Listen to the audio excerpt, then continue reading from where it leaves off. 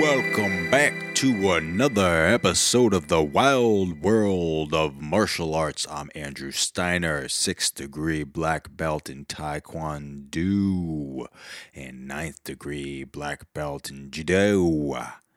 Listen, today we have a very fascinating new self-defense art.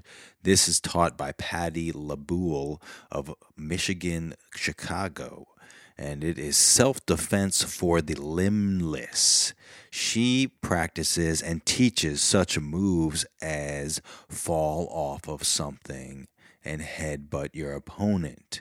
If you are limbless, I imagine it is very difficult to gain enough inertia to harm your opponent. So falling off of something will be helpful. Choking someone with your own neck. Wow, I hope they have a long swan-like gullet because that sounds difficult. But you got to use the tools you have. Robot body. Wow, be careful because if you push somebody with robot augmented strength, your hand might go through their chest and destroy all hope for life for them. And another skill, if you can warg and possess a mentally frail person like Bran in Game of Wheelchairs, then that is another technique. What else could they do?